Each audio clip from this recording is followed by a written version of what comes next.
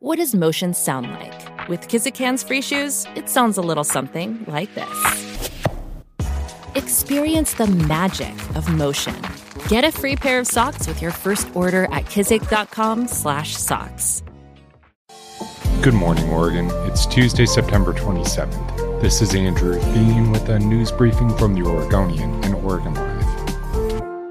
Is the home fitness revolution behind us? Vancouver-based Nautilus, the exercise equipment company, says it may sell its struggling business, and it hired an advisor to search for, quote, strategic alternatives. The well-known treadmill and exercise bike company also owns Bowflex and Schwinn bicycles. It saw sales soar early in the pandemic, with people adapting to being stuck at home. Those sales have since plummeted once people return to a more regular, quote-unquote, life. Revenue plunged 11% last year. The company reported a $28 million loss in its fiscal year that ended this March. Stocks plunged to $1.67 on Monday per share. That's down from a peak of above $30 per share in February of 2021. Nautilus's consultant insists the company has a bright future. It's not clear what its next steps will be. Lee Beyer, the Springfield Democrat who's still in the state Senate, will be joining Oregon's top transportation committee once he leaves office in January.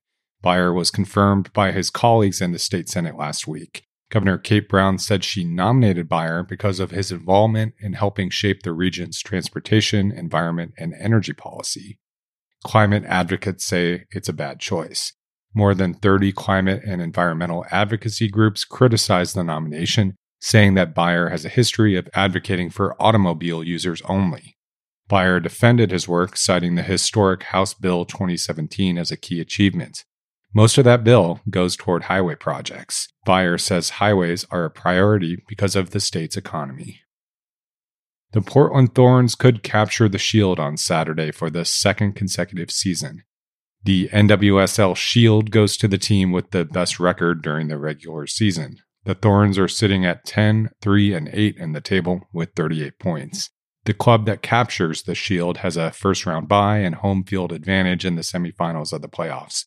The simplest way for the Thorns to capture the Shield is by winning their final match this weekend versus Gotham. But there are other scenarios involving draws or even losses where they could still claim the title. For more on the Thorns and Timbers, subscribe to our weekly podcast, Soccer Made in Portland, anywhere you listen to podcasts. Hundreds of people gathered this weekend with their wheezy, curly-tailed pugs in Northwest Portland for the annual Pug Crawl. It was the first edition of the Pug Crawl since 2019. This year's event was a Stranger Things-themed edition titled Pug Crawl and Pawkins, Not the Pug Side Down. Pugs have been around since 400 BC, apparently, hailing from China.